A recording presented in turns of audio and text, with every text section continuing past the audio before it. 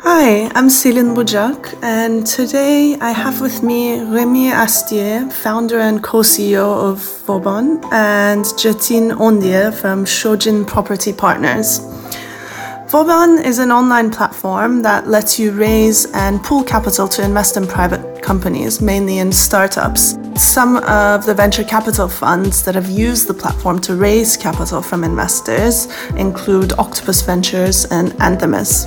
And Shojin Property Partners is a real estate investment platform providing junior funding for real estate development. And they provide opportunities to a majority mass affluent client base on a fractional basis. So I have with me Remy and Shojin today to discuss this so-called democratization trend in the private markets. Both men are working to make private assets more accessible to a wider group of investors. And today they will share their thoughts with us on why this is important, what some of the challenges are, and what they wish to see from the regulators as well. So it sounds like both of you are kind of advocating or working towards making private asset classes available to a wider audience, to more individual investors. I mean, why have you started working on that? Why do you think this is important? I'll kick off if you like, but very, very simply, throughout history, the rich have gotten richer, and I have absolutely nothing against the rich.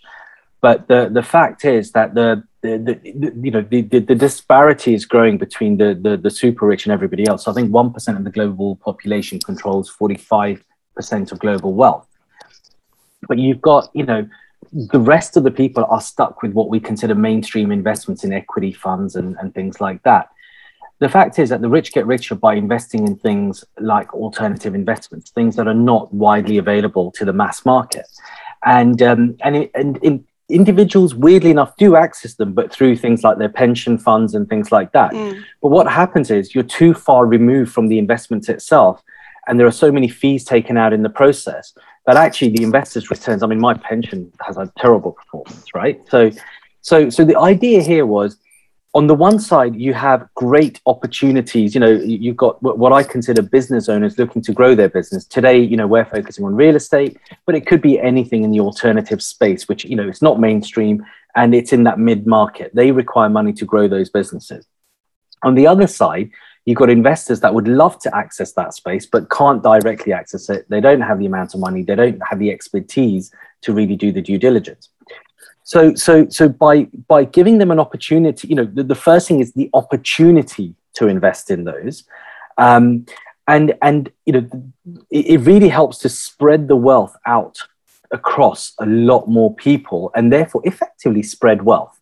There's no reason it should be concentrated in the hands of a few. Everybody should have the opportunity. But the second thing is the disintermediation. So much is taken out by so many people.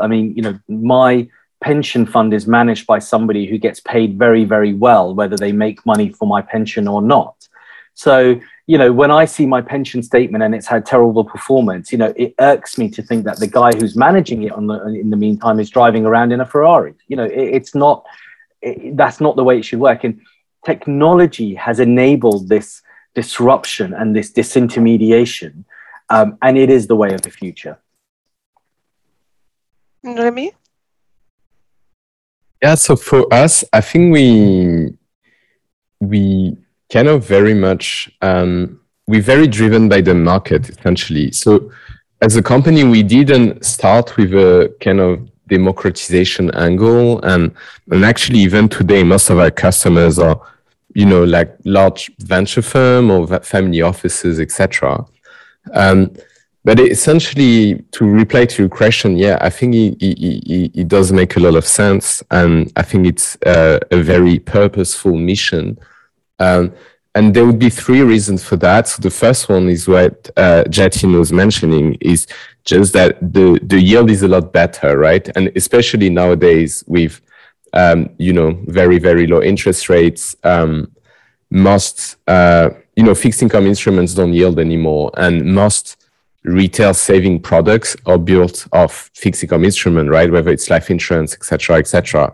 So it's only fair that, I mean, everyone or as many people as possible can access, opportunities that can yield 10 to 20%, per year, and don't have to see investment product that, barely cover the inflation. So I think, yield is a part of the answer.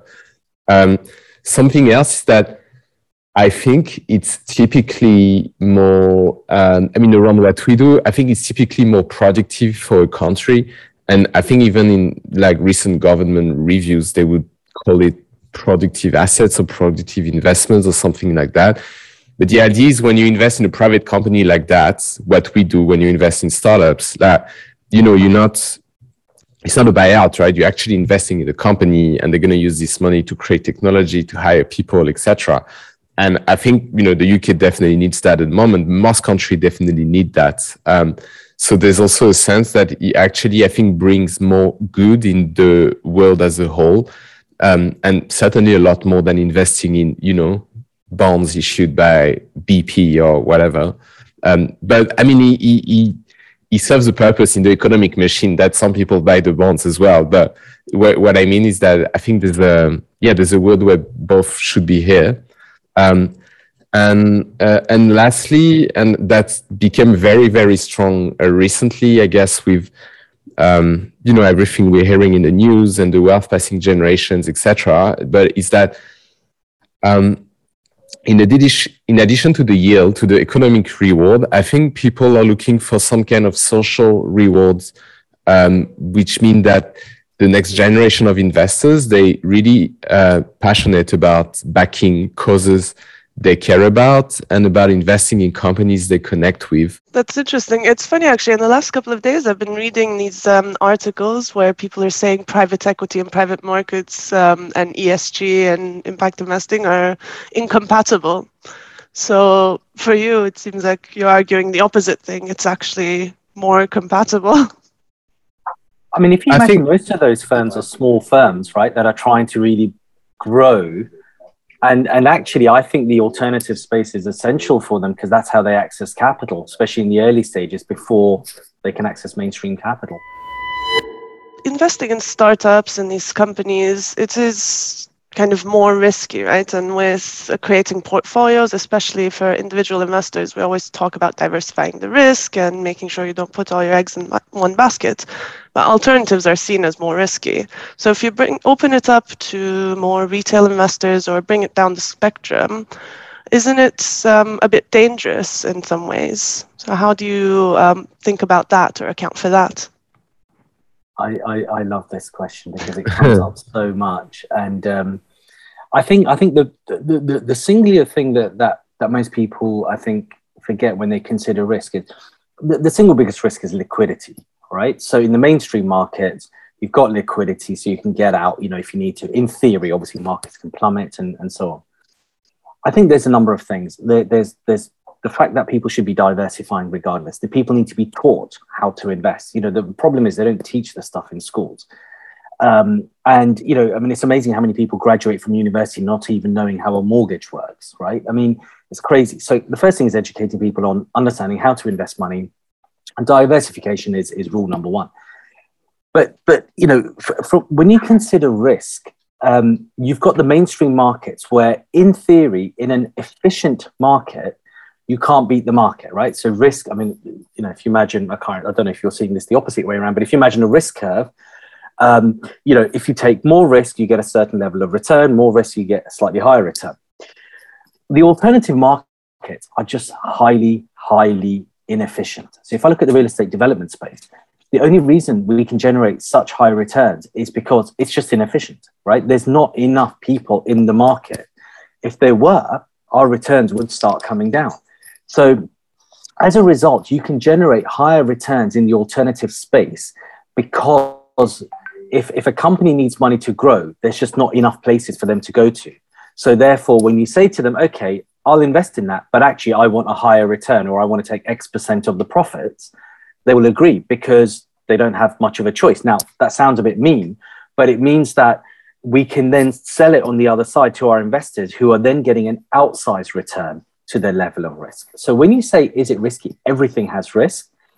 the whole point in investing, and this is what fund managers are supposed to be doing, is trying to outperform the market. The reality is, and it's been proven time and time again, you cannot outperform an efficient market. Therefore, if you want to outperform the market, you look at alternatives. Isn't that a bit of a problem then? If you open it up to too many people, then your returns are going to come down eventually. No, the market's so small at the moment. It's so immature. I agree with you, but it'll take maybe 20 years, I think, to reach that. At the end of the day, alternatives will become a mainstream market. If you take the equity market, the bond market, the commodities market, all of these things started off in the inefficient space and became more efficient over time. The alternative space we're looking at is inefficient today. 20 years from today, it will be efficient, and absolutely those returns will come down. But right now, that's where the opportunity is. And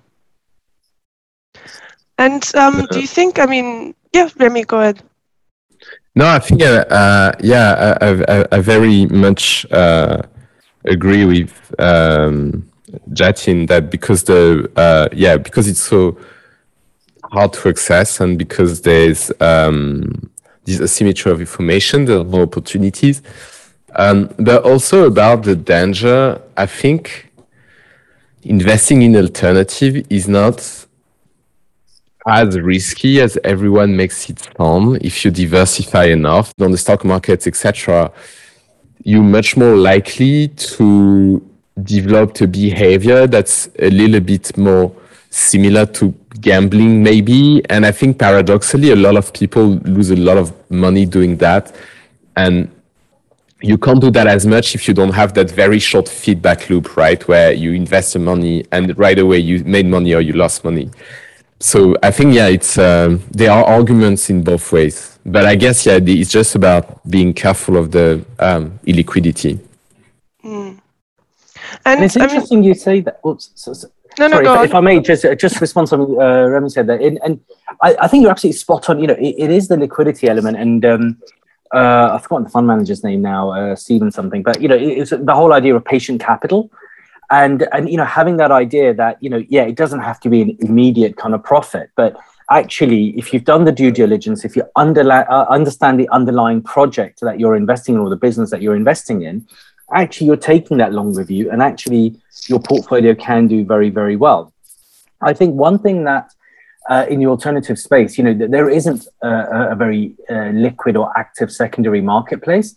That will come together. So, the market's gone through its first bit of turbulence last year since it all started like 10 years ago. And in that respect, it's made people realize that platforms need to work together more closely to really try and bring this market into the mainstream and, provide a deeper pool of liquidity so that people can take a view, if they do need to exit early or anything like that. So these things are happening in the background. But in the meantime, the idea that every platform sells is to the investor is when you put your money in, you should go in on the assumption that your money will be in there for the duration. So make sure you like the project and that you're happy for your money to be tied in. And what about the regulators? We're hearing in the last couple of years, like the FCA is looking at it. In the US, the SEC is looking at kind of how to open up more alternative and private markets to a wider group of investors. The liquidity question as well. What are you seeing there? Is it encouraging? I'm going to use the example of crowdfunding because it's very analog to what we do. It's not exactly what we do today because still we don't target the same people, etc. But in that sense, in the alternative democratization sphere, I think the UK led the way by formally authorizing, the first wave of crowdfunding platform. And the US followed shortly. And actually the US, I think, now did a lot more than that as well. Like they really, for the venture capital, they really did a lot to democratize. So, pretty much anyone in America now can launch a venture fund and advertise publicly, etc. So they really, really lowered to the lowest the kind of, historic consumer protection against alternative. Which is obviously very encouraging. And now the EU will be launching their own regulation later this year, right? And I think it's a great example of governmental and regulatory initiative in making, alternative and venture capital more accessible. But overall, I think equity crowdfunding and any regulation that democratize venture capital, like they've been a lot in the US, I think so far it's been a net positive for the economy, for individual investors, and for the general business ecosystem. Yeah, and actually, I totally agree with what Remy just said, and just really to add, I think the FCA have a really, really, really difficult job to do. They always have had a difficult job because they've got to balance the needs of so many kind of different players or participants in the market. Now, they're when it comes to this kind of online fractional investment or crowdfunding, their number one concern is protecting investors, which is rightly so, but I think that and they were one of the first to properly open it up and let firms launch in the UK, and that was brilliant. They were being very progressive. I think that following some high profile failures, I think that they've panicked a little bit. They've obviously got a new boss who wants to clean up the town, and I think that they risk kind of going too much in the other direction. Protecting consumer interests is absolutely crucial, 100%. But that should be done not by preventing them from taking part in these markets, but by educating them. And what they're doing is almost step by step right now by bringing in additional rules to prevent retail investors investing into this space is really taking away some of the gains and progress that was made in the market. And all that's going to happen is the whole market will move to another regulatory kind of environment. It could be Singapore or something. But I think it's crucial. We as in, the FCA and the UK market has a golden opportunity right now to take all the lessons learned and create something sustainable, creating and really to look at the way companies operate in this space as opposed to just preventing retail investors from investing. The best comparison I can make is a retail investor they can buy cryptocurrency, they can go to a casino and gamble away their savings. They can do all sorts of stupid things with their money. So to prevent them from doing something that is genuinely actually a very positive, which is that they're investing their money, they're learning to invest their money. That shouldn't be taken away from retail investors. Otherwise, you go back to the rich getting richer, and the rest of us are left to stick with mainstream markets. So you think there is a way, definitely, to kind of balance the protection of the investors and consumers, but still let them invest in more private markets or different alternative asset classes? Yeah, absolutely. Education is key, right? And I feel the companies that failed in the past 3 years failed more because they were clearly doing something wrong, right? And if somebody had watched what those companies were doing, they would have realized that something wasn't quite right. That's no reason to stop investors taking part in the market as a whole, right? So I think there needs to be a fresh look at how the market is regulated, but encouraging the growth of the market if London wants to be the global center for the alternative investment space.